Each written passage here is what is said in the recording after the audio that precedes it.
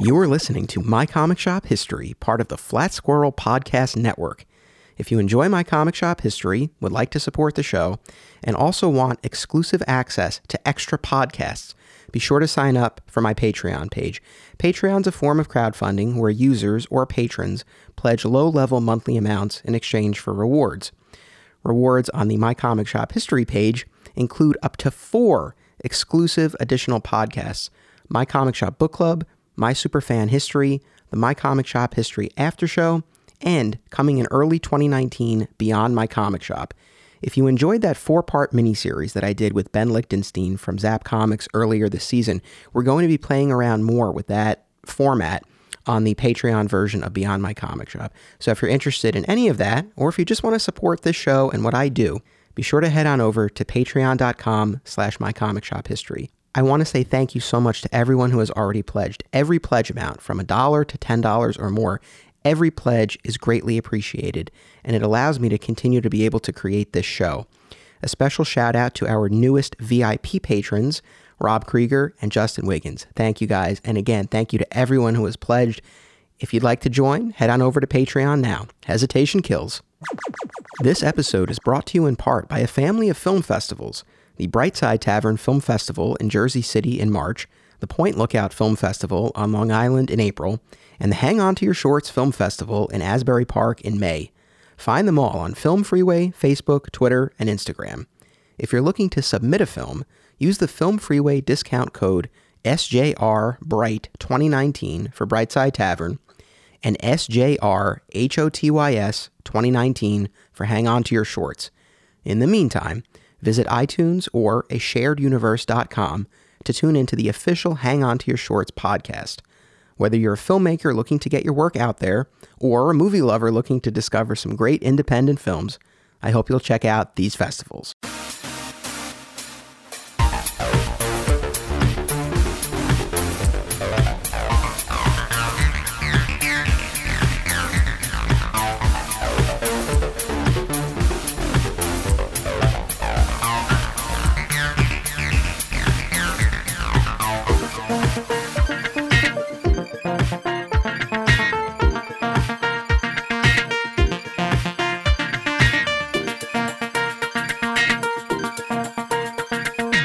Welcome to My Comic Shop History. I am your host, Anthony Desiato. This week, we turn our attention to the fascinating world of cosplay. Let me introduce my guest. To my left, I'm very excited to welcome back to the show my wife, Stephanie Desiato. Hi, everyone. Welcome back. Thank you. It's great to be back. And I'm really excited to welcome a brand new voice to the Flat Squirrel Podcast Network. Across from me, we have cosplayer extraordinaire Peggy Pincurls. Peggy, welcome. Thank you. Hello. I'm very excited to be here.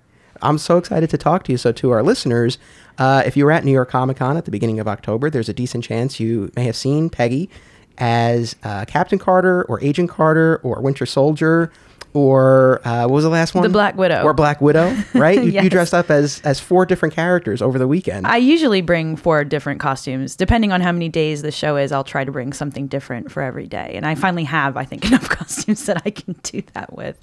That's awesome. And so just by way of very quick recap, so Steph, you and I, last season, we discussed our admittedly limited cosplay experience, but we spent our first wedding anniversary at New York Comic Con 2017. Oh, fun. And we dressed, yeah, she's a good sport. And the cosplay was her idea, though. We cosplayed as Matt Murdock and Elektra from the Netflix Daredevil show. Oh, I wish I'd seen that.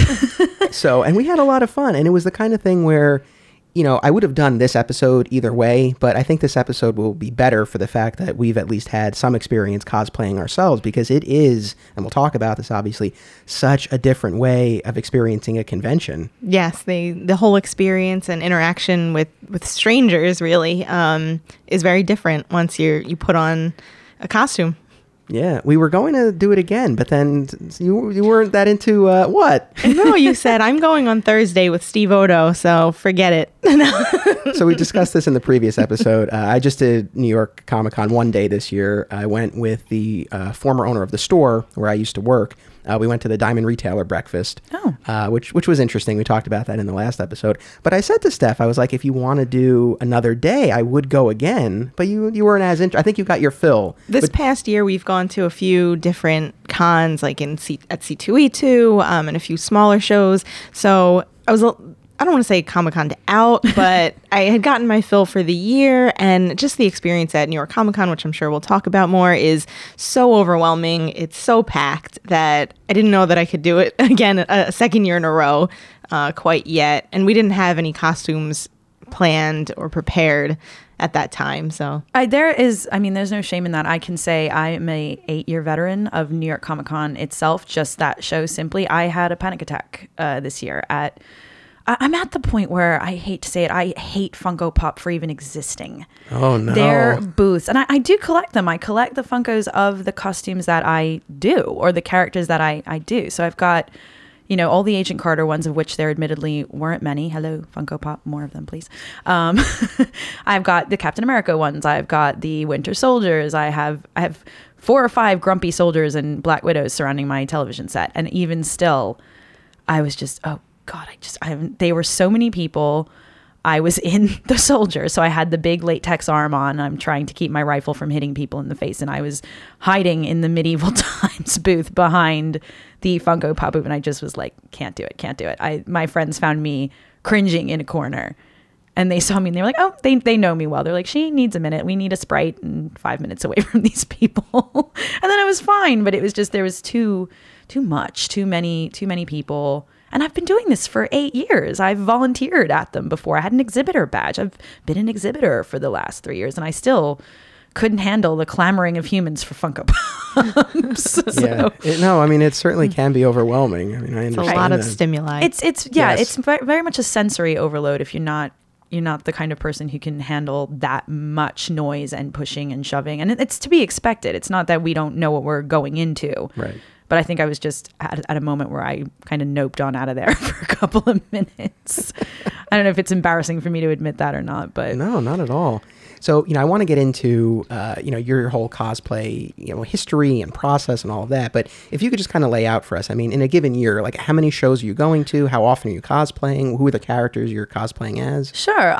Let's see. It's got to be about a dozen shows a year at the least, depending on what the event is, if there's a certain guest that I want to do, if I'm asked to do something like sit on a panel, do photo shoots, that kind of thing. I do like to do photo shoots at shows, and I like to work with about half a dozen different photographers, and I'm always looking to see who's shooting where and who you can form a business relationship with. So yeah, I would say about a dozen shows a year, between 12 and 15 shows a year of varying sizes. I do try to bring different characters to every show. It's kind of tailored on who the audience is and the location. Like I actually began cosplaying in the G.I. Joe fandom. So there is a G.I. Joe costume club. They're called The Finest. They started as Cobra's Finest, and then they included the G.I. Joe, so they just shortened it to The Finest. So that's how I began. And there's a lot of smaller shows, places where there is a concentration of G.I. Joe collectors or cosplayers. So that's more, I bring those costumes when it's more tailored to that particular audience.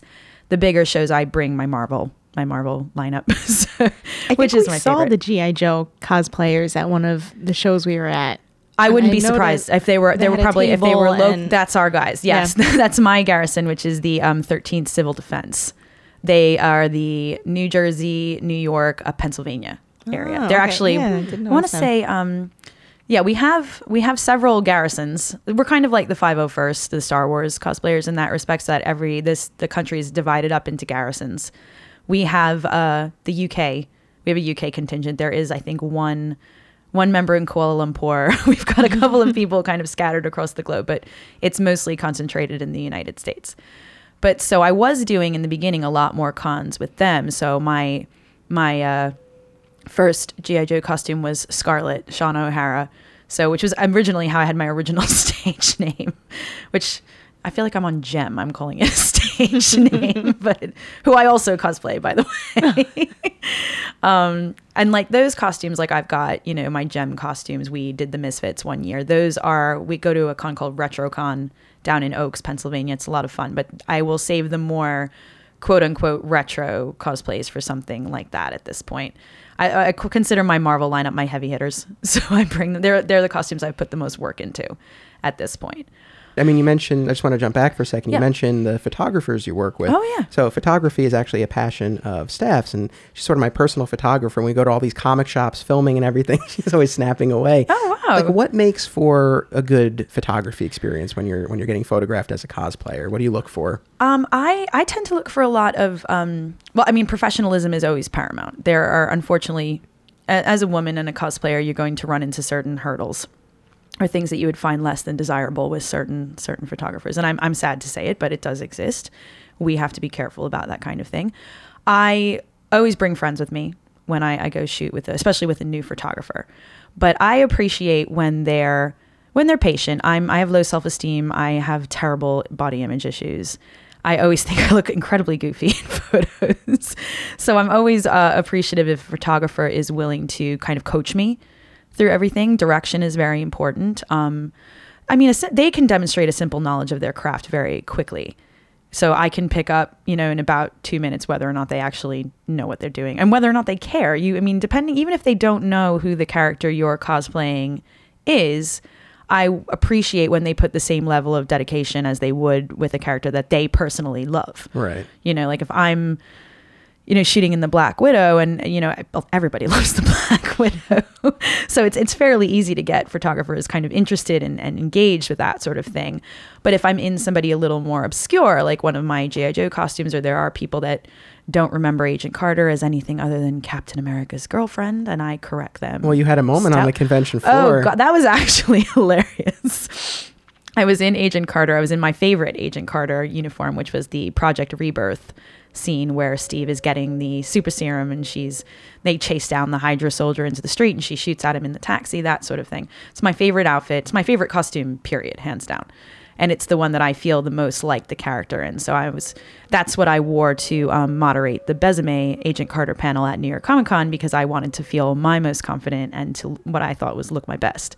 So I was walking across the con floor and some guy yells out, "Hey, it's Captain America's girlfriend." And before I could even stop myself, I turned around and stomped my foot and said, "Excuse me, I am far more than Captain America's girlfriend. Thank you very much." All of the women were very appreciative around me in a little half circle. And I was like, yes. And I just kept going. Yeah, no, good for you. As well you should. The character is so important to me. She's so special to me for 1,000 reasons, if there's one. And just to hear it reduced to the soundbite that is Captain America's girlfriend, especially since her TV series and Marvel telling her story was all about how she was so much more than Captain America's girlfriend. It's actually a matter of pride for me to correct people on that. So, as a female cosplayer, and I'm sure this will come up in a number of the things that we discuss, there's a whole different set of issues. And, last season when we did our cosplay episode, we had our buddy Justin DeVoe. He does a terrific Lobo cosplay. Oh, was he there this year? He was. I saw him. He was. I'm sure you did. He was I did. all over the place. Oh, yeah. No, he was a terrific Lobo. Yeah. And so, we had a lot of fun talking to him last year, but as a guy cosplayer, it's a different set of issues and a different type of experience. Don't get me wrong. They have their own issues and they're just as important. Yeah, and, no, and absolutely. just as difficult to navigate. So exactly. I don't want to act like we as women have the monopoly on issues, because we don't. But it's like we had that perspective. So I'm glad that, we have a different perspective now that we can explore. I think it's important to get into that. I meant to say, another thing that I appreciate with my photographers is, again, even if they're not recognizing the character, or even when they do, I really appreciate them. I'm very nervous when I do photo shoots all the time. I'm like, what's sticking out? Do I need to suck in more? Are my shoulders pulled back? Is my shield star in the proper position? I will get pictures back and not realize it's been upside down. And then we have to do everything again. And that's like, it's half on me, it's half on the photographer. You've got to check each other. But when they have fun with it, I become so much more relaxed. It's so much more of a fun experience for me. And then I forget that I am self-conscious and I remember that this is fun and I'm supposed to be doing it for fun. And that's so important to me. One of my favorite photographers is Mr. Howard Levy. He's a world of HSL photography. He is a delight to shoot with. And I was shooting Captain Carter with him. It might have been actually one of my first shoots in Captain Carter. And he gives me this very serious look over the camera and he goes, "Be freedom." And I look at him and he goes, "More, be more freedom. Howard actually did my like, first. what do I do with my hands? I just gave him a look, and then he says, well, look very serious at me. And then he says that, and I kind of gave him a frown. He goes, that's it.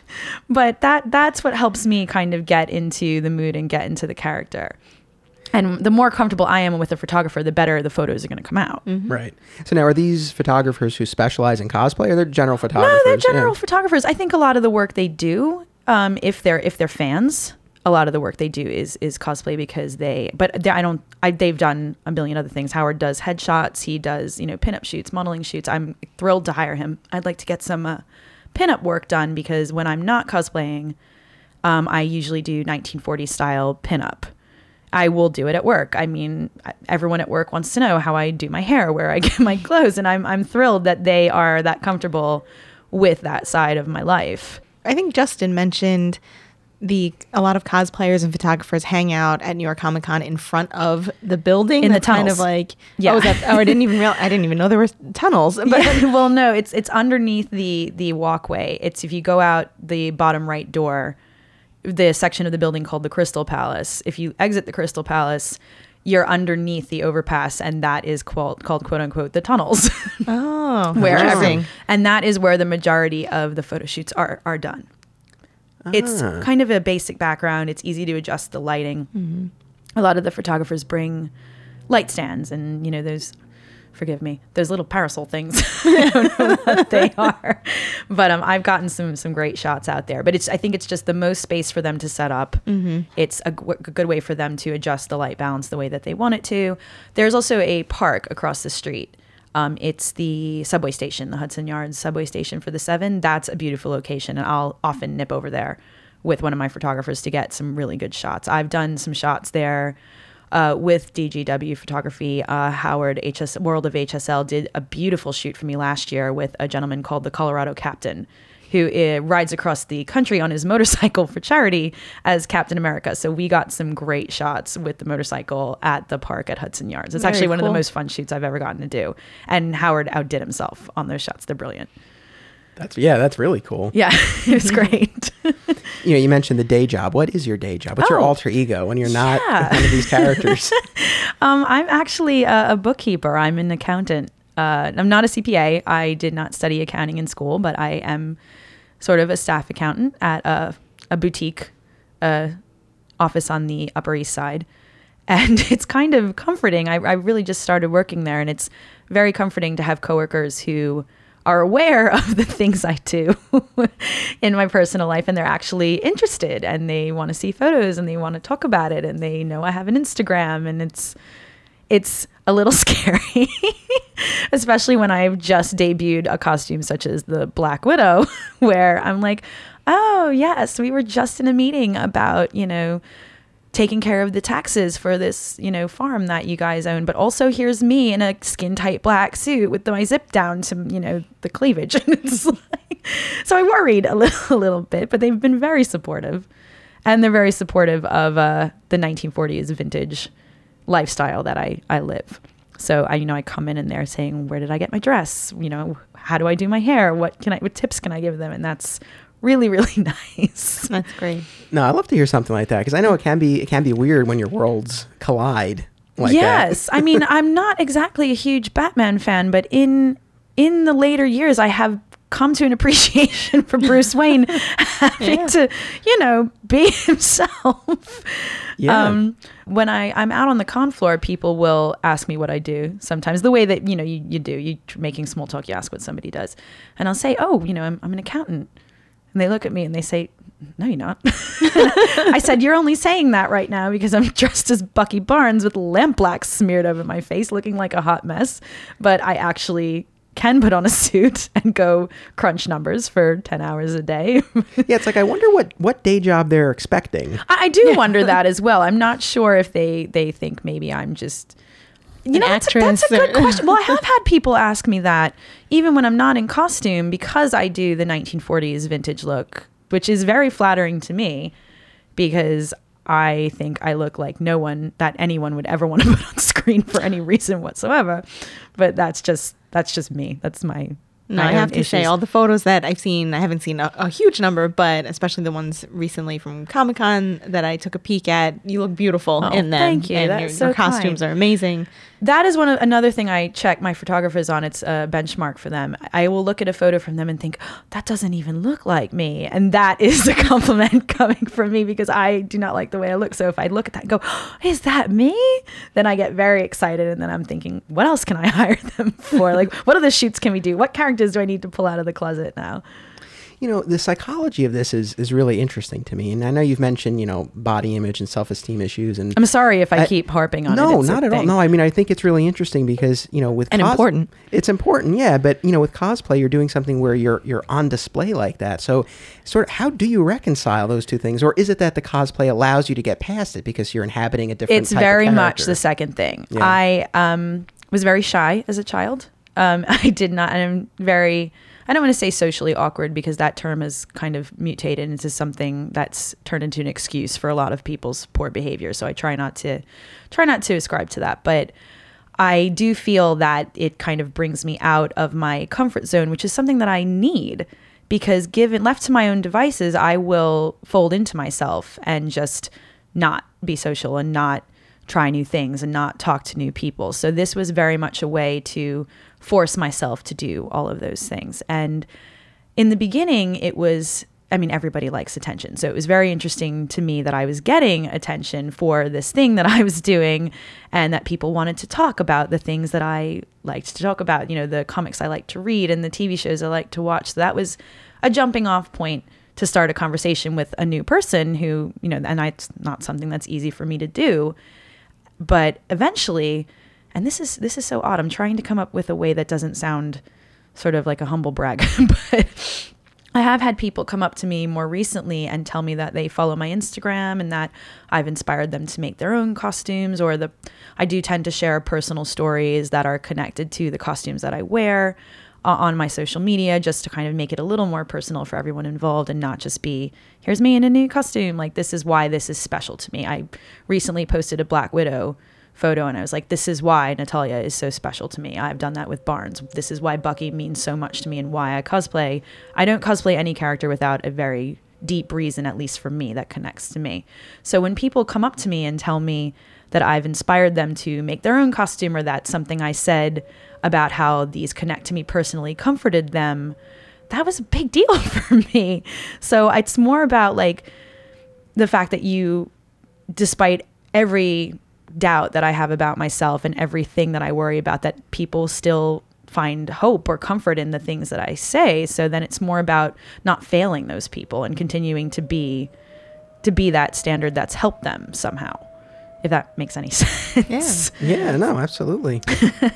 So yeah, it's very much about forcing me to, not about being on display so much, but it's like forcing me to, you know, interact with other people instead of just hiding and folding in on myself. Yeah.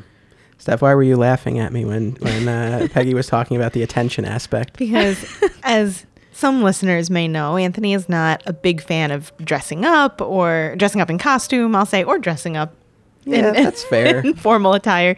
But once I convinced him to play Daredevil, or actually Matt Murdock at last year's Comic-Con, which was a relatively simple outfit with a few props that really was his Matt Murdock's signature look. Yeah, the glasses and the stick when most of the way there. People from, you know, across the aisle and walking past were like, it's Matt Murdock, oh, it's Daredevil. I just remember at I think several points he looked at me and said, I like this.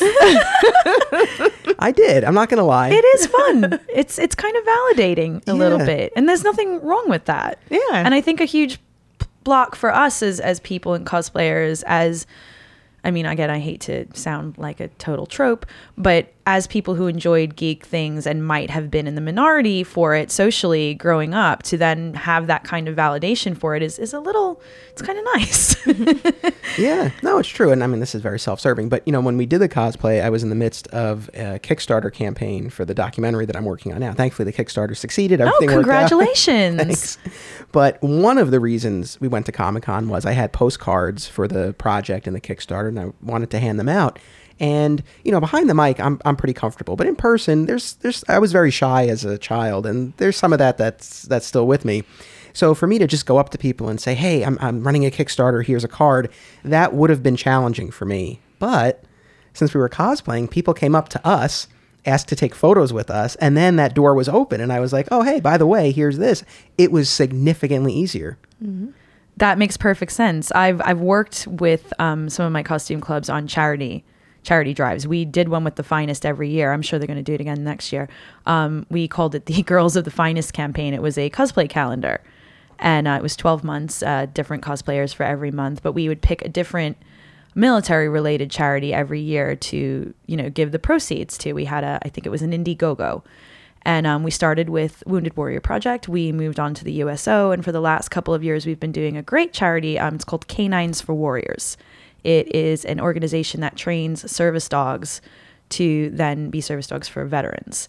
And they're fantastic to work with. Everyone was actually fantastic to work with. But it is a lot easier, as you say, to kind of do the pitch when people are coming up to you asking you for a photo or chatting with you. It's very be like, oh, the reason we're here is here's a thing. First of all, chills, because you love hair, you love makeup, and you love dogs. So that's my dream. That's my checklist. Yeah, my dream is to have a corgi. My dream is to eventually have a corgi. I have. I'm a geek. I'm not gonna lie. I write fan fiction in my spare time. It calms me down.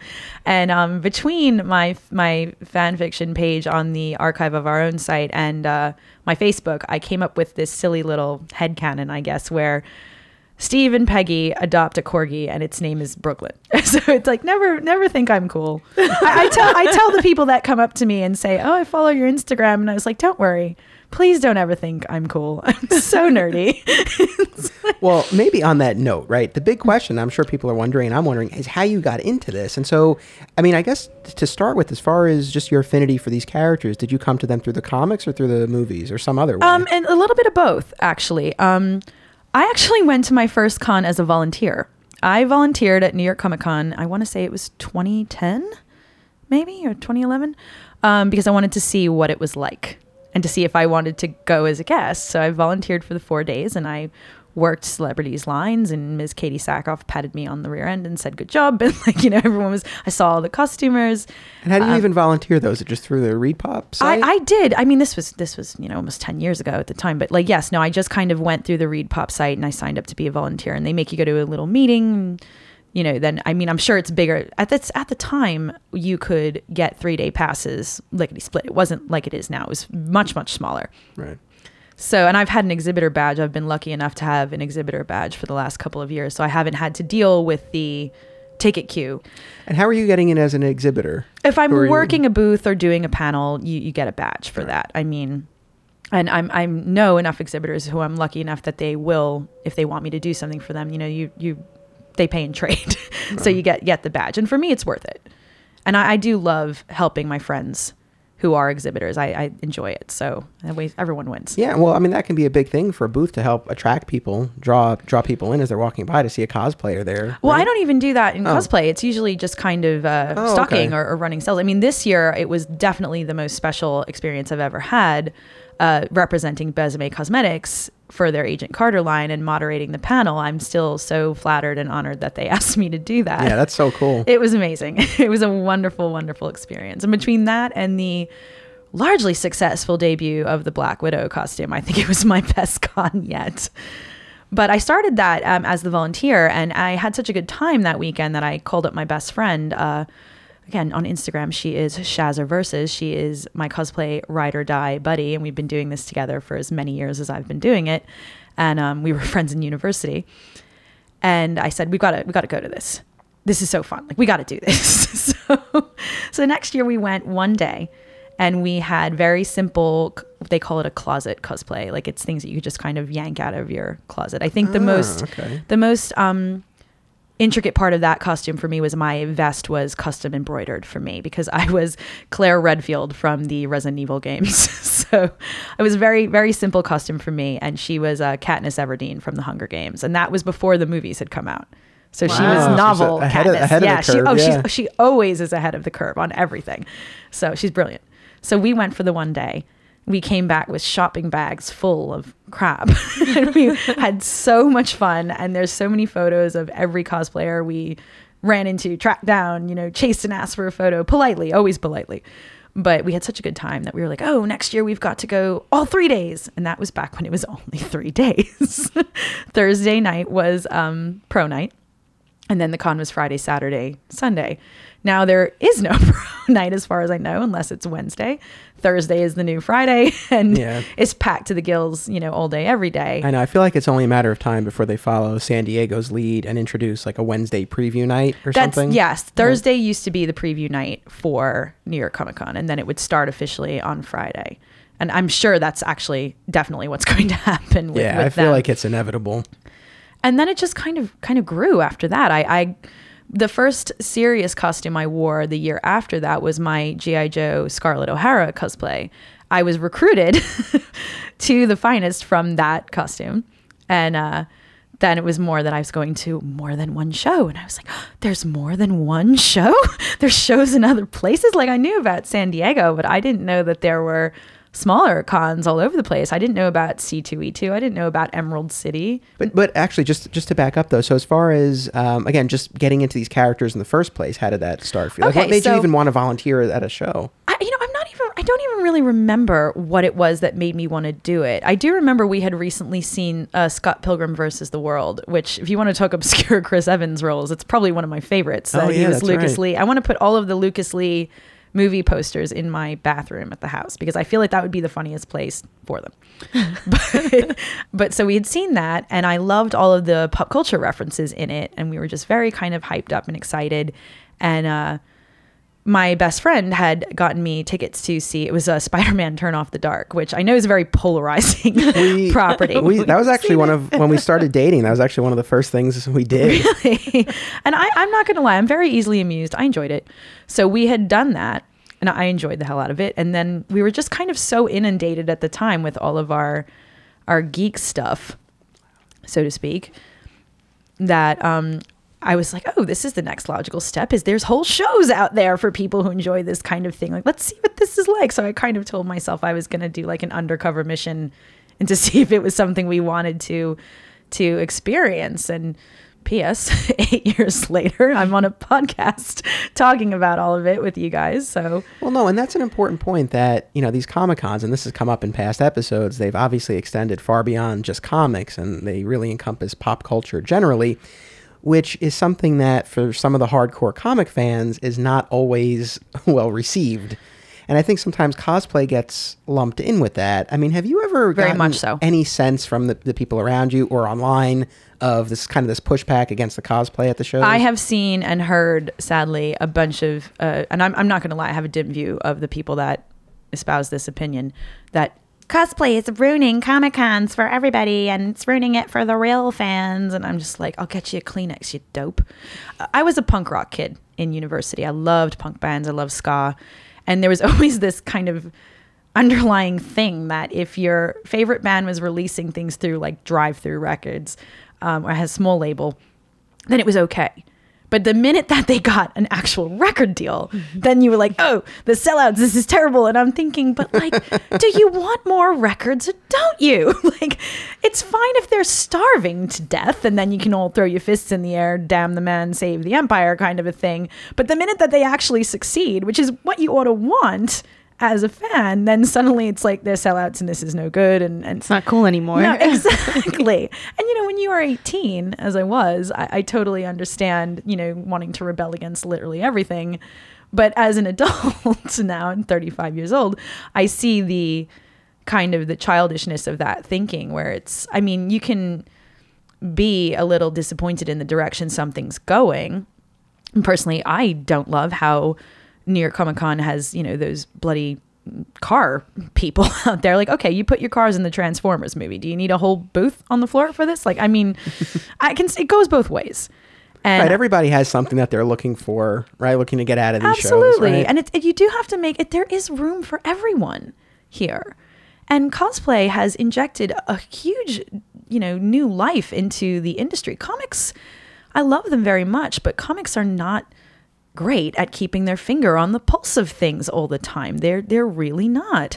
I mean, okay, let's bring up DC for a second. And let me know if I'm getting a little too raw with this. But no, hey, have DC at it. had a recent controversy, as I'm sure you're aware of, with a certain comic and a certain panel and a certain thing. Even Steph knows about this. Stephanie's laughing. So, but no, I mean, we're talking about Batman. Yeah, we are talking about Bat Penis. And I originally thought it was a joke. I had to see we were reading The Onion. And and then when I said, oh, you know what? And I was just like, okay, good. And a lot of the people I knew, retailers, I mean, men and women alike, were like, all right, good. And then DC, censored it and recalled it. And it's just, I'm sure I'm a broken record and I'm repeating what everyone I know has said at this point, but it says, okay, we show Bat Penis for one printing and it's horrifying. We have to recall this. This is terrible. Let's do a 25th reprinting of Harley Quinn's nipples in something else. Like, it's such a double standard. It's atrocious in every way, shape, and form. And I'm so disappointed in the industry for this. So I think it's important for things like cosplay and things like the Marvel Cinematic Universe to sort of give everybody a fresh perspective on things, because if we just leave it up to, the comics industry alone, or the fans that have been doing this for 40 years alone, you're only going to get one perspective on it. The kids that collected comic books, when they were my age, when I first started reading comic books, I was 9 years old, like, they've all grown into middle-aged adults right now. We might need some fresh blood in here. Yeah. It's, it takes all kinds. It does. I mean, I guess, so I kind of have two thoughts on this whole, some of this criticism of cosplay and its impact on the convention scene specifically. As a comic book fan myself, and Steph, this, like, we've heard this from a lot of people we've interviewed for the documentary talking about how they got into comics and how, again, it's really only been in this past decade plus where, the movies have been so prominent and comics have been so much more accepted. It's like, I remember even growing up, not that they were so stigmatized, but it's like, there certainly weren't a lot of people in my class, for example, who were fellow comic book fans. It's like, I didn't have that. That's why it was such a big deal for me when I started working at the comic shop. It's like, oh my God, like, I can finally talk to people about this. So I think comic fans in general know what it's like to be part of something that's not widely accepted. So I feel like that should make you more accepting of other things. You would think. And sometimes it does. And other times it so blatantly doesn't that I'm goggling at these people saying, like, do you not remember how it was when we were younger? Do you not remember how awful you felt? What is the major complaint about the cosplay? Like, is it that you're taking photos in the aisles and they can't walk? Like, what? I wish it were that simple. It's unfortunately, and I hate to be this polarizing myself, but it seems to be a lot of, gatekeeping. Okay. Women aren't true fans. They're just wearing bathing suits. You don't actually know anything about Doctor Who. You don't actually know anything about Star Wars. You're just doing it for attention. And it happens to men too. You don't know anything about this and you're just doing this to, get attention. And that applies to both men and women. And 9 times out of 10, it's not true. And it's just a waste of everyone's time. And it's just showing, if you're the antagonist, how entitled you are. Entitlement is a terrible, rampant problem in the community. And not just cosplayers, with comic fans, with movie fans. I mean, I've had people accuse me of, saying that I only really understand the Marvel Cinematic Universe and I never read the books. And then I've got to talk about Capwolf, which, look, I'm not going to lie. I enjoy Capwolf, but I'm not going to say it was good. But so, like, that's what happens. Like, you'll get, and is this in person or online? Both. But you get it in person too. And I will say, even as a cosplayer of Agent Carter, who not everybody really knows about or knows too much about, and I've gotten some blowback because, I only understand how she, was in the MCU and it wasn't like that in the books. And I said, well, they grafted most of Sharon Carter's backstory onto Peggy, which is why Sharon Carter didn't really work in the movies. They didn't really give her anything to work with because so much of her backstory had been cannibalized for Peggy. But Peggy Carter, in her own right, even in the comic books, was a fantastic character. She was in an interracial relationship when that was not a thing that you wrote about or talked about or anything. And there were characters in the comic that were upset at her for that. There were people in real life that were upset at her for that. Like, that's a big deal. I mean, that's important. So to have people say, you don't understand this character in a comic convention where there's so many tables to flip. I don't know why anyone would say that to me when I was within flipping distance of a table.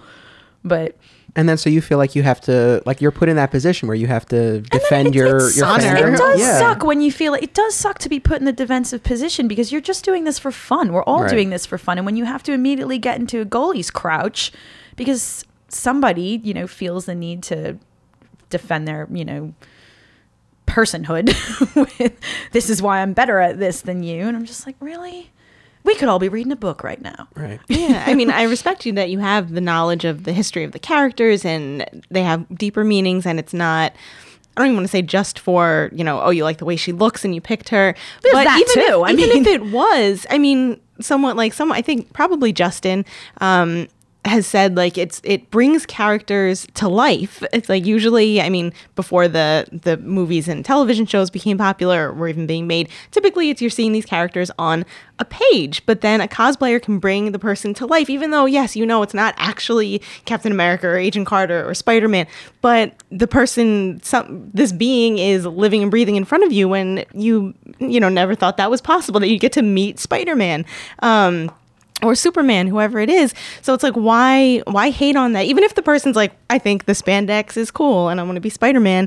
What's wrong with that? That's exactly it. There's nothing wrong with that. And it's as simple as that. And I have this knowledge of these characters because I love them so much. But at the same time, when I am defending myself against whoever is coming up against me, and it's thank you very much for the compliment, but you say like, oh, it's great you have this knowledge. But I want to say to these detractors, I don't know this for you. I didn't get this knowledge to simply defend against you in the event that you came up and kind of pushed back at me about it. That's not why I learned this fact. Like I already knew this fact. I used to, when I lived out on Long Island, I had a comic book shop that I frequented. I had a pull list there. It was around the time Matt Fraction's Hawkeye had first started to come out, and that still remains one of my favorite books. That was brilliant. And I was reading a Star-Lord comic. I would just kind of hang and read. I studied taijutsu with the owner. So we were friends, and I kind of would just hang around and read. And then this guy came up, and he said, "Oh, she's reading a Star-Lord comic. You know, it's probably just because the Guardians of the Galaxy movie came out." And I sort of lowered my book just so my eyes were showing, and the proprietor gives me a look, and then he gives the guy a look, and he goes, "What can I ring up for you today?" Like trying to ooch him out the door, and then he says to me, you know, "Oh, I bet your favorite character is Captain America." I'm like, "Oh, really? You saw my handbag and my wallet that have the shield emblazoned on both of them? Like, however did you guess that? Genius." But so it's just like, "Yes, Captain America is my favorite. Thank you." He's like, "Well, you know, he wasn't even a founding member of the Avengers." And I said, "I do know that. He showed up in issue 4. I said, "I also know that the Winter Soldier exists because Bucky Barnes was killed off screen and it made a young fan so angry that years and years later, we now have the Winter Soldier because Ed Brubaker was so mad that happened." So he gives me a look, and then the proprietor looks at him. We all look back and forth, and the proprietor just says, "Son, just don't." Like warning him against me. And then I said, I gave John a look, and he goes, "No, just do what you have to do." So I said, "Let me guess, you're upset that Ant-Man wasn't in the Avengers movie." And all I had to do was say that, and he went on an absolute tear about how Ant-Man was a founding member of the Avengers. And finally I just shut him down with something I'm sure a lot of people these days do know, where I was like, pretty sure Marvel and Disney weren't able to figure out how spousal abusing characters should have fit into their children's movie about a team of superheroes. And he just kind of put everything down. I said, "Bye now, you have a good day." I mean, it's very disappointing to me that you've had really like a stereotypical experience, right? Where it's disappointing and amusing in equal parts, I feel. But it's like that type of like that's what you get, like versions of that on The Big Bang Theory. It's like a woman walks into the store. They're a little bit better now. They have the female employee. Yeah, I loathe The Big Bang Theory for reasons that are mostly attributed to this mindset. Yeah, no, I know exactly. But like that, what you just described, like that's what we've seen variations of, and like we've on heard Big Bang. from an employee at a comic shop, a female employee at a comic shop, that says a customer will come in and quiz her. Like, it's atrocious. I don't doubt that for a second. Yeah, that's really, really unfortunate. And I'm not the only one with stories like this, as you said. I mean, everyone's got one, and men and women alike have these stories. Mm-hmm. And at least you had the person behind the counter who was at least with it, but that's not always the case. No, either. It is not. I mean, I sort of was kind of amused and glad that he sort of gave me my head and let me run on that, because that was a customer. Like, I didn't want to lose him a sale, but he had my back on that, and I appreciated it. Yeah, no, I mean, so like when you are quizzed and you're forced to prove, that you are a fan and that you know what you're talking about. I mean, when you're able to kind of go back at them, what type of response do you get? Does that kind of shut them down? A lot of the times it does shut them down. Sometimes they'll try to redouble and see if they can come up with a question that'll, stump me. I feel that the way to combat this best is to not turn the behavior back on these people. If I say to somebody, oh, have you seen ABCD? And they say they haven't, I said, oh, well, you're in for a treat if you do end up reading it or watching it. Like, this is my favorite thing about it, because it's best to just kind of kill them with kindness. Basically. And I do want to share. We do this because we want to share what we love. So why shouldn't we want to bring new things to people or learn new things ourselves? Yeah, I mean, I genuinely, I just don't understand, like, this gatekeeping. Like, why you would want to keep people out? Is it more of a, like, because as we were talking about before, it's like being a kid and into comics wasn't, back in the 80s or 90s, it wasn't cool yet, right? Like it is now. There wasn't this huge movement, especially with the movies.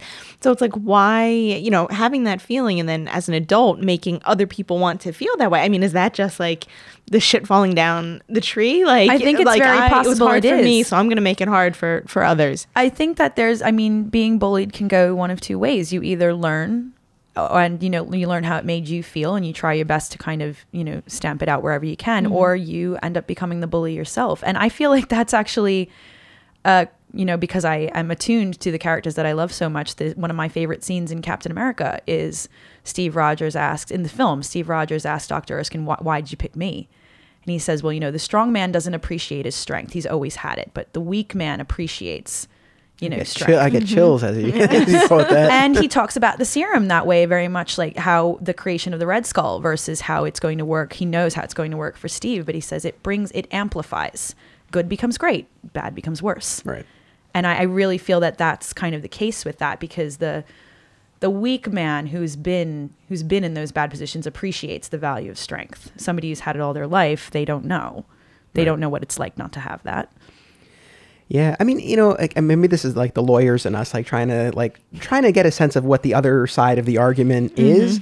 I mean, the only other thing I could maybe point to is, some of these fans feel like they put in their dues, like they earned their fandom through these decades of reading, whereas experts people and who decades of getting picked on, right? And then people who like watch the movie and now it's accepted and like they haven't suffered the way. Like, I don't know. No, I think there's a lot of validity to that. That observation. Yeah. I'm not saying it's a good thing. I'm saying that there is a lot of validity to that observation. But and even again, like for the stores that we've gone to, I think we've met a lot of great retailers, but we have heard stories from people who have gone into stores and they haven't had a good experience with the people working there, the owners, and that too. It's like you're running a business. Sell a comic to whoever comes in, whether they watch the movies, they read whatever it is. It's like they want to buy something from you. One of my favorite things about the shop I used to get the pull list from is sometimes I'd go in there on a random day and say, "Hey, John, what's good?" And he'd give me to he'd direct me to an older book or something that was new that he thought was really great. It's how I found. I read a wonderful Green Arrow book. It was called The Longbow Hunters. That was the name of the arc. I think that book's fantastic, and I'm not even a huge DC fan, and that was on his recommendation. It's how I found a wonderful series. It's called Black Sad. It's a noir detective story where all of the characters are animals. And it's brilliantly drawn. It's beautiful. It's just a wonderful story. And those are things where I'd go in and say, "What's good?" Yeah. And he would tell me what he liked. And I'd pick a new book. I mean, going back to the convention side of this and some of the pushback against cosplay, the other thought I have on this, and this came up a couple of episodes ago, I had Vincent Terzolo from Metropolis Collectibles, and, I was talking to him about how, people complain that there's so many shows, so many conventions.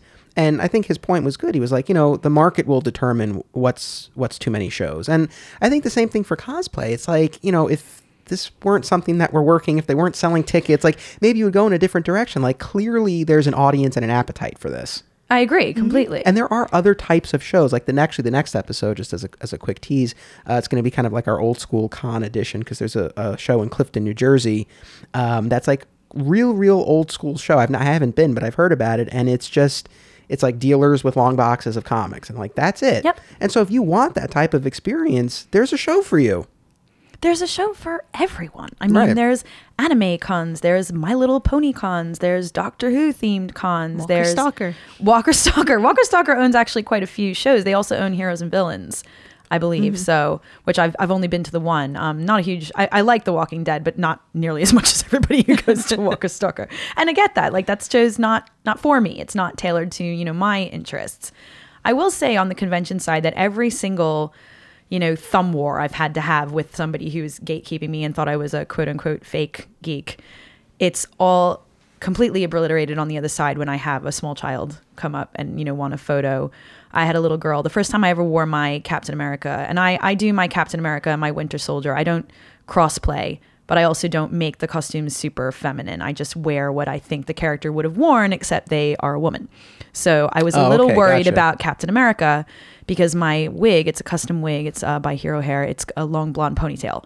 And I was worried about small children being confused by a girl Captain America or possibly getting blowback from kids on that, because I can deal with adults getting up in my face all day. A child, I'd be terrified and heartbroken. So I was wandering around with my shield, and somebody tapped my sleeve, and it was a woman, and she says, "I'm so sorry to bother you." And I'm like, "Oh, don't do this to get ignored. Like, you're not bothering me. How can I help you?" She's like, "My little girl has been following you around for 3 hours. Like, she wants a photo with you." I said, "Oh, okay, fine." So she had a Pokemon stuffed toy in her hand, and I will say I know very little about that. I was a little too old when that came out, so it was like I know very little about it. And I said, "Hey, hi, what's your name?" And she told me her name. And I said, and who's this? She holds up her toy and goes, "Evie!" Like, really cute. So we took the photo, and I asked her mother for permission to put it on social media, obviously, because she was a minor. And she said, "No, here's my Instagram. You can tag us in it." And then the little girl hugs me and says, "I love Captain America." And I was just like, I melted into a puddle of Peggy. And I got up to go meet my friend at another booth. And this little boy was hanging over his mom's shoulder, and he had to be 4. And he waves at me and says, "Hi, Captain America." I was just like, okay, it's good. Like, I was just, all is right with the world. world. All is right with the world. I had 2 little girls, a little Ray and a little Jin or so, in the restroom. I was fixing my tie. I was Agent Carter. I didn't even have my green jacket on. My hair was up, and I had the khaki shirt, and I was fixing my tie because no matter how many times I do it, I will be unsatisfied with my first 3 attempts at a Windsor knot. And then usually I'll finally get out in the 4. And the little Jin or so tugged on my skirt and said, "Are you Agent Carter?" And I was like, "Oh, yes, I am." And so I told them they looked great, and then we took a photo. And I didn't even have the jacket on. And I said to their mother, I was very impressed that they figured it out when I wasn't in the full uniform. And she looks at me and goes, "Oh, they love Agent Carter." And that's great. They're so little, that's important. I was the Winter Soldier once. The first time I was the Winter Soldier, I didn't have my good, quote unquote, my good build. I have a full latex arm for the Winter Soldier. It's very flexible. I have great range of motion in it. It photographs beautifully. People don't believe I can move it until they come up to me, and then I just do whatever with it. And they want to touch it. They're impressed. I love the thing. So I had a 3D printed plastic arm for my first incarnation of Bucky. Also a very good arm, but no range of motion whatsoever. So I was having a bit of the scars on my left arm up and down are all from different arms for Bucky. Oh my God. So, that's commitment. Yeah. So I was walking around, and I had, my Uzi and my Consafe guns. Obviously, none of mine are actually functional. So I was walking around at a booth, and this man was like, "Oh," and he's like, "Can I touch it?" And I said, "Yeah, sure." And he knocks on it. It's 3D printed plastic, and he turns to his kid, who was about 5 or 6, and he says, "Oh, hey, Logan, look at this." And the kid looks at me and goes, "Oh my God." And I gave him a thumbs up and flashed him a wink, and he was adorable. I mean, then they wanted to hang off of it. So I was like, yeah, picking him up with my arm. It was very cute.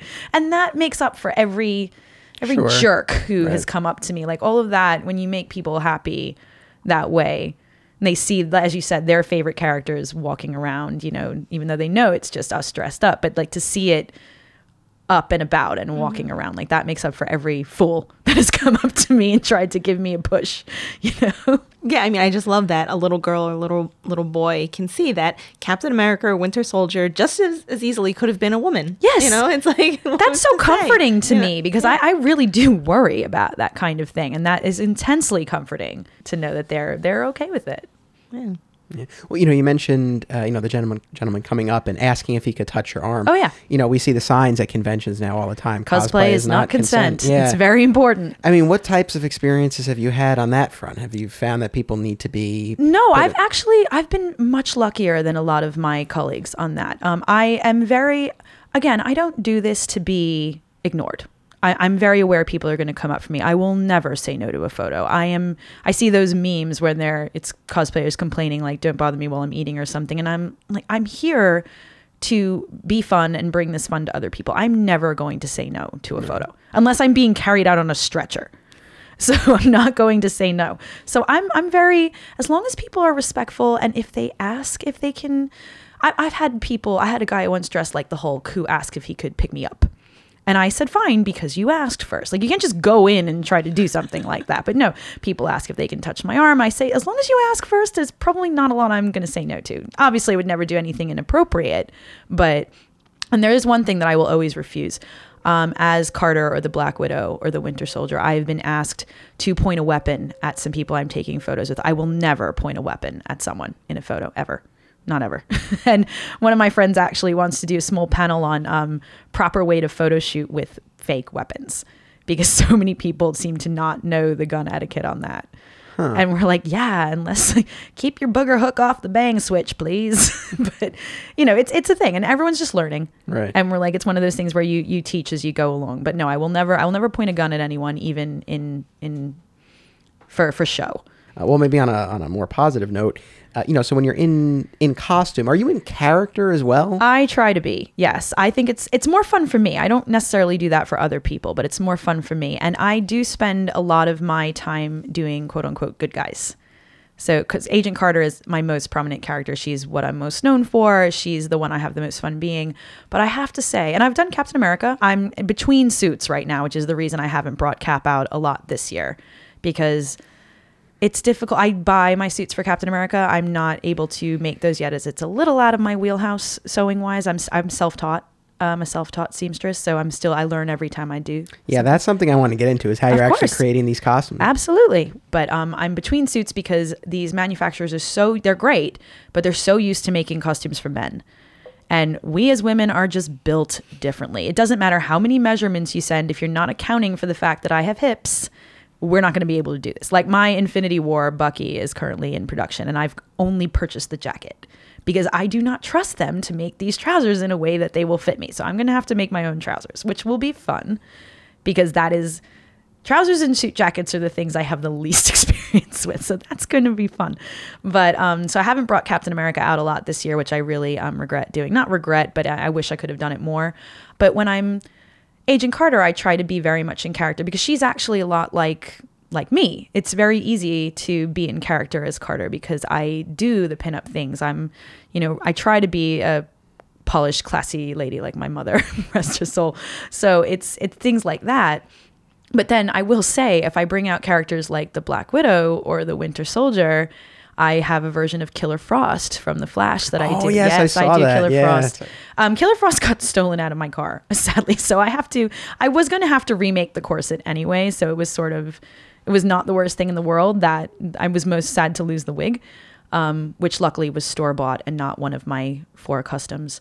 But so Killer Frost got stolen out of the car. So I was like, I'll have to remake that costume. That's terrible. But where? Was it at a convention? No, it was in front of my apartment. Jeez. Oh, no. Yeah, I'm kind of confused as to, they just grabbed a couple of bags and I'm like, okay, you got my washing and you got Killer Frost and you got some other crap. What did you think you were going to get? I don't know what you were expecting, but if only you could have been there when they started pulling the stuff out. Like, what the hell is this? I thought about that. I was like, I wonder if they're pulling all this stuff out going, what the hell?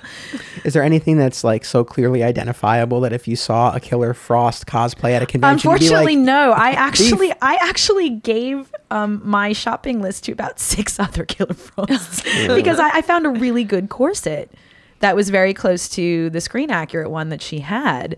So I was happy to share. I believe as a cosplayer that we should share our information. And I know there's a lot of cosplayers out there who don't. And I'm disappointed at that fact, actually, because we're all doing this together. And I'm in a couple of really great communities on Facebook. I'm part of the Agent Carter cosplay community. I just recently joined the Black Widows, the Winter Soldiers, the Captain Americas. Everyone is so helpful, and they're great at sharing information. And I don't understand cosplayers who are like trying to guard trade secrets, because you don't own any of this. We're just doing this for fun. And I mean, human beings will make anything into a competition, literally anything. So, I'm insecure. I get jealous sometimes when someone's got like, really good handle on something. And I'm like, oh, I wish I could do that. It's not so much I dislike this person for doing it, but I'm just like, oh, I wish I had that, whatever they've got, like that oomph that they can do. And it just, it helps me work harder on myself to try to get where I want to be. But so I gave about 6 Frosts the information. So I was like, I wouldn't even know if it was mine, because you'd probably know if it was mine, because there'd be white body paint smeared all over everything, because I will say she's a pain with the body paint. I had to do, but I was asked to do in DC, one of the first times I wore her, on the news that morning, they wanted to bring some of the convention attendees there. So my friend called me up and said, how fast can you get into Killer Frost? And I was like, oh, Maggie. How long does something like Killer that take? Frost takes about, I guess I would say like an hour and 30 because of the body paint. And it depends. If I'm just planning to keep her jacket on, it's not a huge issue because it's just my face and my hands. But if I'm taking off the jacket, the corset exposes quite a bit. Right. So I do like to be accurate with the body paint for everything. And I'm doing this by myself. A lot of cosplay, a lot of the hurdles I've run into with physical logistics is just doing this by myself sometimes. I hooked up my corset to a doorknob and, ran away from it to try to get it. And let me tell you, that works. Depending on the kind of doorknob you have, like round doorknobs don't work so well for me, but the kind that are handles wow, I got a 2-finger width lace up on that corset with a doorknob, but it's by myself. That's tough. You don't think about it. Yeah, well, like Justin, like he has his team. He has a team, yeah. For Lobo, I can imagine. Yeah. Yes, God, I wouldn't take on that body paint job. Not if I was doing it to myself. Does it give you any more sympathy for the actors? God, yes. Being in the suits, I do remember there was an interview that Chris Evans, Mr. Evans, did not like the suit for the Avengers. There was very little range of motion. It was too hot. We all thought he looked goofy in the cowl, which is why almost nobody cosplays that suit. So I do remember that. And I got into, I think I had a UD Replicas Captain America suit once upon a time. That was a full motorcycle suit, full leather. That was so uncomfortable. I was hot. It was stiff. There was no range of motion. The first time I was in the Winter Soldier, I got out of the arm and my friends had me in like an ice bath. And I was in it for about 12 or 13 hours, which I'm sure nobody would have recommended, but I'm also insane and I really like to cosplay. So I was like, this is great. Let's do this. They got me back to the Airbnb and they're like, Peggy, we should probably get you to like an emergency room for this. It's looking very bad. Your arm is very swollen. There's blood. Oh. We should do something. And I'm like, we're in Chicago. Get deep dish. And they were like, no, Peg, we're calling the hospital. I'm like, breadsticks. I was just kind of like hanging out in a bucket of ice. That's a physical toll though, that, you don't really think about that. I passed out at C2E2. I was not in the Soldier. And this was 100% my own fault. Let me preface this story with it was 100% my own fault. I was Agent Carter for all 4 days because we were doing an Agent Carter panel there. My feet were killing me because I'm in high heels all weekend. I took 4 aspirin at midnight. I forgot that I did this instantly. I did not eat or drink the next day, and the blood drive is giving out really cool Infinity War shirts. So me and another Peggy were like, ooh, Infinity War shirts. And I love to give blood. I think it's a great thing. I think everyone should do it if they can. So I was double corseted, and right at the end of my pint, the room filled up with snowflakes, and I think I said like hello or excuse me or something, like tried to get somebody's attention. And the next thing I know, I wake up and there is a ring of nurses around me, and they don't know my name. They know my character. So they're fanning me with my own fedora saying, Agent Carter? Agent Carter? Are you okay? Do you want a Rice Krispie treat? I was like, yeah. So they kept me there for like 40 minutes because they did not trust me to get up and walk on my own power, which they shouldn't have trusted me. I was a wreck. And every time somebody passed, I looked very pathetic. So they brought me juice and Rice Krispie treats. And they gave me the shirt. And I said, but were you able to take the whole pint so you can like actually use it? And they were like, oh, no, yeah, you're great. You're a good bleeder. I was like, thank you. goodness. That's like out of a movie. It's But like you wake up and they're calling you Agent Carter. It's like, I've become her. I almost wanted to be like, I see Steve. He looks glorious. But it was 100% my own fault because I go too hard. And everyone knows I know I go too hard. No, I give you a lot of, I mean, that's a tough thing.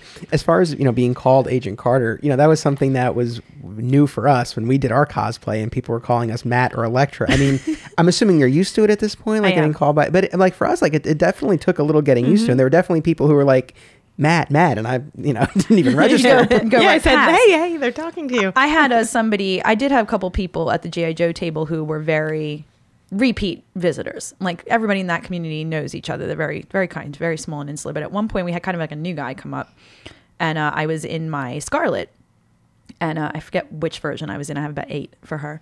And one of my buddies kept saying, was teasing me. I'm sitting on the table and he's like, oh, Carter, get your gams off the table. And so we're all laughing and calling me Peggy and everybody's looking at me. And this one guy goes, well, why are they calling you Peggy? You dressed as Scarlet. I'm like, because that's my name, you ape. It was just like, I was exhausted and it was just like, and I shouldn't have even been that rude, but I was just like, I'm tired.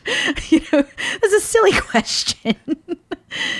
I want to jump back for a second because you talked about the the community of cosplayers, which is an awesome thing, and then also some of the competition that happens as well. So I know there are actually cosplay. We were talking about this before we started recording, but there are actually cosplay contests at a lot of these shows. Oh yes, right. Do you think some of the competition comes from that piece of it? Well, I mean, there is unfortunately a divide even in the. I don't compete. I don't believe that any of my costumes are up to competition standards simply because I would prefer to enter with something that I fully made myself. And even with my Captain Carter, I haven't yet made the trousers for her or the gaiters. I'm using, store-bought things. And I would like to enter her someday just because she is my biggest build and my favorite. But I would like to have the entire costume be something that I produced and I made. And with the craftsmanship competitions, which get intensely serious, not necessarily in a bad way, but the only things that you are not permitted to make yourself if it's craftsmanship judgment is your wig and your shoes. So it's a lot. I have a couple of friends who have entered and won the East Coast Championships at C2E2. They come and they compete at New York Comic Con. I've known a couple of the judges. They're all amazing people, but we're talking French seaming inside that no one's going to see. The judges will open up the piece and see it, but like these are details that no one is going to notice, and that's how hardcore the craftsmanship competitions get. Wow. And then there's competitions that are just for fun, and those are great too. I mean, there's positive and negative aspects about every single one of these competitions. As somebody with intense anxiety, I do not compete even in the smaller competitions, especially if they're judged by applause, because I would explode in a cloud of red, white, and blue glitter if I was up there and there, like the magic hand is over my head and there's like a applause generator. I can't do it. I can't deal with it. Other people like it. They enjoy it. There are a bit of issues there sometimes because people claim that, especially if it's judged by audience participation, that's a lot of the time it will go to something topical or something funny and not really take into account the craftsmanship of the outfits. But I think that's kind of, the onus is on both parties there because yes, there should be attention paid to the craftsmanship of everybody's costume, but if you're in an audience participation contest and you're concerned that no one's noticing the craftsmanship of your work, enter the craftsmanship contest. Like I think it can go both ways on that. Right. But you will see the most stunning things if you go and watch them. I would advise just to go to watch at one point because between the actual outfits themselves to the stage presence alone, like there are people that have won the crowd over because of stage presence. There is a really great cosplayer. Her name is Silhouette Cosplay. She does a brilliant Loki. She has made all of these things herself. Her stage presence is just electrifying. She just gets up on that stage and she is Loki. And it's so cool to watch. And it's just an experience to see these people get so into this thing that they've created from the fandom and the love of this character. Yeah. No, I mean that passion and to see it, translated so literally into, into a costume and a performance. And then some cosplayers, I mean, they make careers out of this, right? Oh, yes. I mean, how, like they get paid to go to these shows? Is that how it works? Or well, it's a long road to get up there. I would actually recommend if you wanted to know more about that because I can't really speak to it. I do this for fun. I don't ever do this for money, and that's kind of the way I like it because I don't want this to become so stressful that it's no longer fun for me. Right. There is a cosplayer. His name is Canvas Cosplay on Instagram. He's a wonderful individual, so talented. He does this for a career. He just released a book about it, actually, and it really, really explains very well how much work goes into it and how much you're going to go into debt before you actually start to see profit on it, because it's materials, it's travel, it's time. Yeah. You can't just waltz in to a place and say, oh, hi, I'm a cosplayer. I want to, be a guest at your show. Like, that's not how it works. Self-promotion is so difficult. And I'm terrible at promoting myself because I am so self-conscious. You kind of have to be, as you said about the charity things, it's easier when people are coming to you, but on that front, they're not. So, the time is flying by, but I'm so sorry. That's my fault. No, this is great. This has been so much fun. But I want to make sure that we talk about, I know you said you have, there's a reason behind, each of the characters you've chosen. Is there maybe one in particular you want to kind of lay out for us? Because I would love to know sort of the motivation behind why you chose to be Agent Carter or Winter Soldier. Well, the Winter Soldier and the Widow are very similar, and Captain America and Agent Carter are very similar. And I don't know how personal you're comfortable with me getting on these things, but Agent Carter especially, and to a lesser extent Captain America, I went through a rather brutal divorce.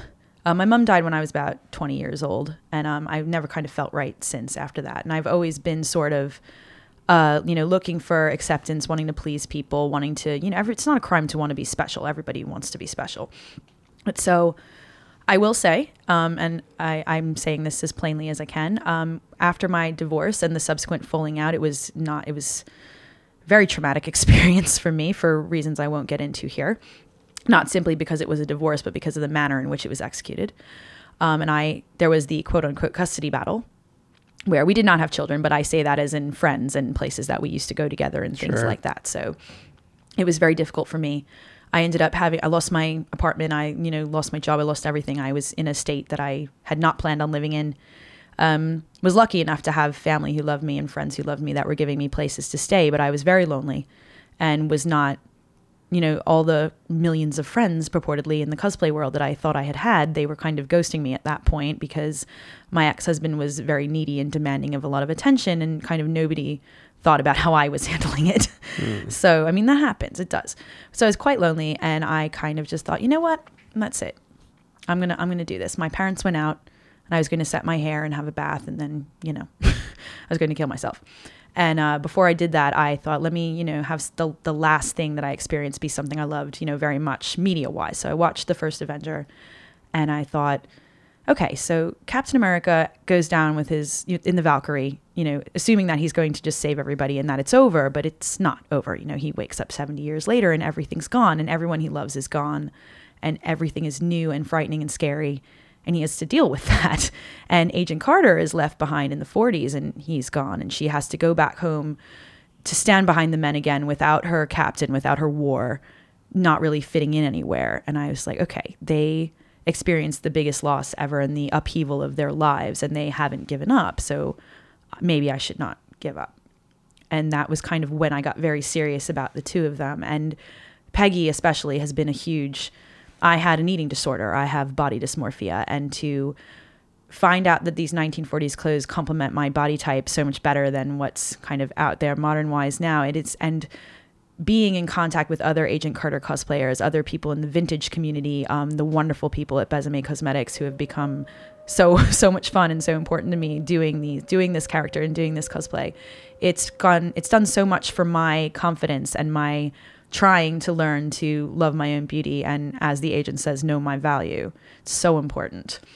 And on the opposite side of that, I went through a lot with this divorce. I have bipolar disorder. I'm currently medicated. I'm in treatment. It's fantastic. But there were times when we had to figure out what worked and what didn't, and what medications weren't helping, and the outside stresses of my jobs, my divorce, everything, the social issues that come with that. So there have been times that I have not been proud of my own behavior, and I'm not crazy about the way my life went.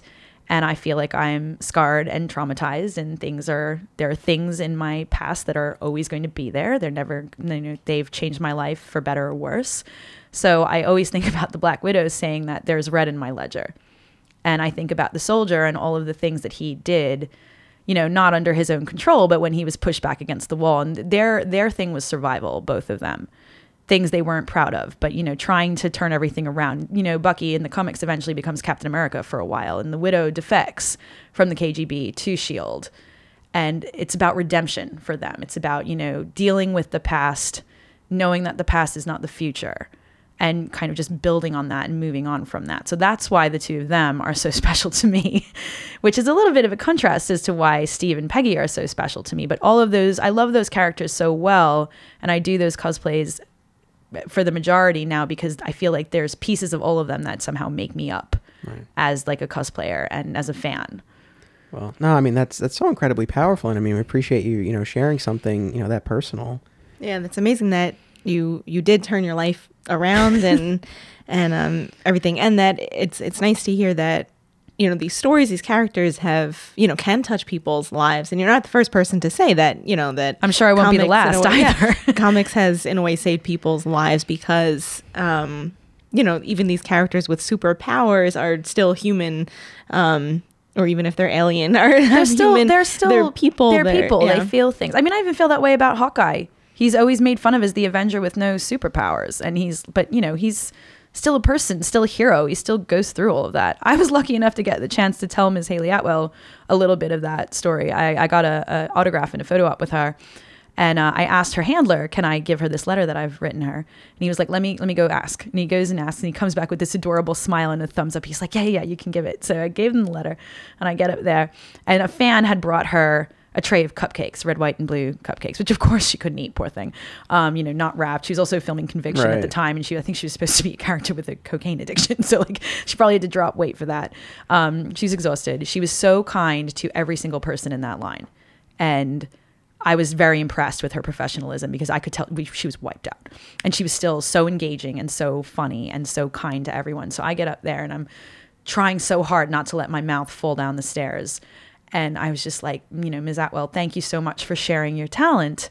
And, the work that you've done and your portrayal of this character, honestly, it got me through the time in my life where I thought everything was over and I had lost everything. And, you told me my story wasn't over yet. And just thank you. You saved my life.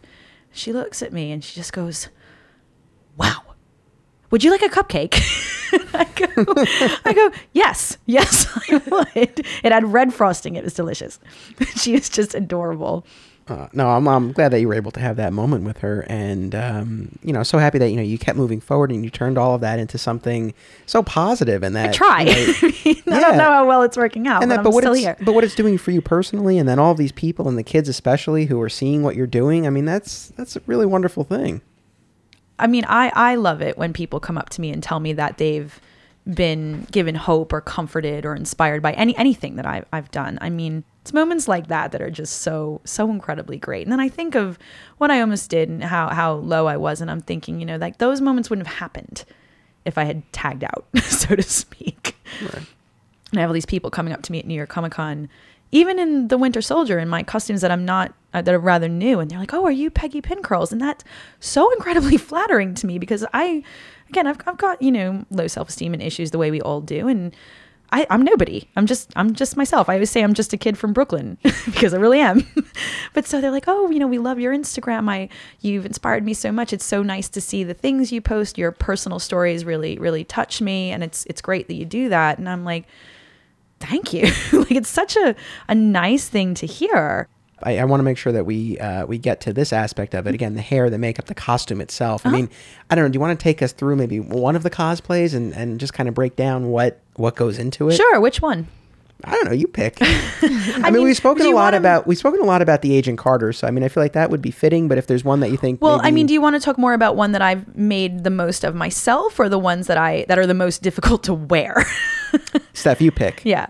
I guess where you're styling your own hair and makeup and... Okay, I can tell you that for a lot of my costumes, I wear custom wigs. They're actually made by a company called Hero Hair. They're great. Wearing a wig is not as easy as anyone makes it look. Oh, no, if you want to do it not. Right, I will say that. If you want to do it right. The prep itself for a wig, the kind of wig cap you use makes a difference. Whether or not you have a lace front wig makes a difference. I will always suggest lace fronts. What's really great is being vintage is the proper way to prep under a wig in theater and television is to use a pin curl set, which is exactly what women used in the 1940s to set their hair. And what I'm doing when I'm not in costume is I'm setting my hair in a 40s pin curl set. So I'm kind of well versed in that anyway. But it's how you avoid getting a wig headache, basically. You don't want to So if you can explain what a pin curl is. Sure. Yes, a pin curl. Yeah, sorry. Our largely male audience. I'm sorry. So basically a pin curl is it's a flat curl against your head that you wrap around 2 fingers until you get the curl laying flat against your head. You secure it with 2 bobby pins.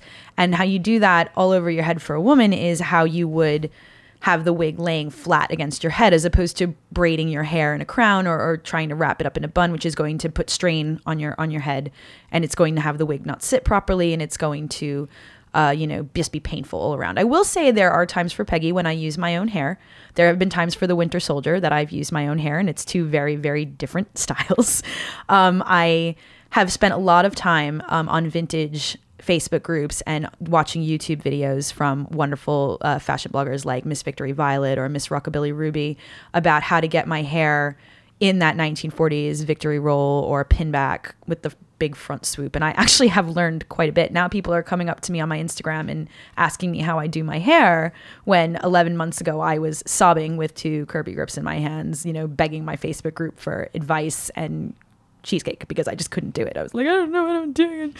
But even with Carter, if I'm doing one of the dresses or the army uniform, there's a lot of foundation wear that goes into that. I wear corsets. I have the same products that they put on Ms. Atwell for the show from the specific company. There's garters involved. There's seam stockings. I want to make sure the shoes are right. A lot of her shoes are very painful. So, we get them stretched. We put moleskin in them. They have to be dyed, things like that. With Bucky, it's the heat. It's really that his costumes are grossly overheating. So I've got the arm on it. I swell up a lot. A lot of the clothes I've bought my costume for Bucky from another soldier, and so it was obviously made for a man. So it fits me a little differently. I'm having one custom made for myself right now that will hopefully fit me a bit better, but I just look like a hot mess. Luckily, it works for the character that I look like such a hot mess. But Captain America, I try to be a bit more polished and have that like shiny USO hawking war bonds kind of a thing for that. Captain America is probably the easiest to wear because it's very straightforward. The suit is it's 2 pieces. The gloves are a bit of a pain. The shield is about 8 pounds.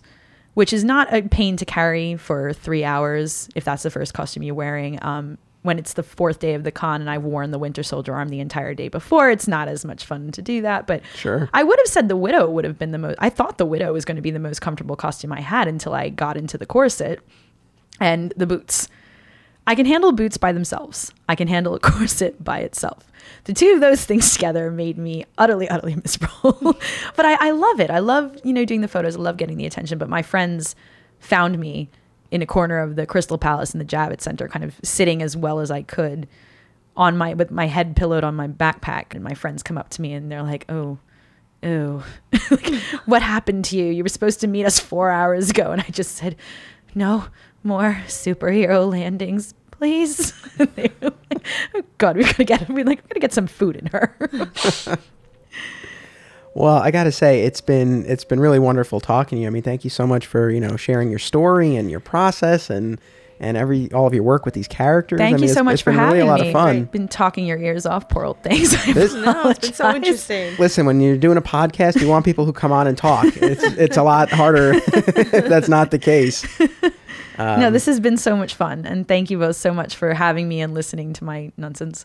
Yeah, no, not at all. It's really been a pleasure. So where can people find and follow you and see your cosplay photos and all that good stuff? Yeah, I have an Instagram. That's probably where I'm the most active. I'm at Peggy Pin Curls on Instagram. I do have a Facebook page as well, which is honestly tied to my Instagram. So if you've seen one, you've seen the other, but that is under Peggy Pin Curls with the subcategory Scarlet J, which used to be my old stage name, which I kind of shoved into the middle as, for the problems I had earlier with the custody battle and everything. But I can be found on most social media platforms as Peggy Pin Curls.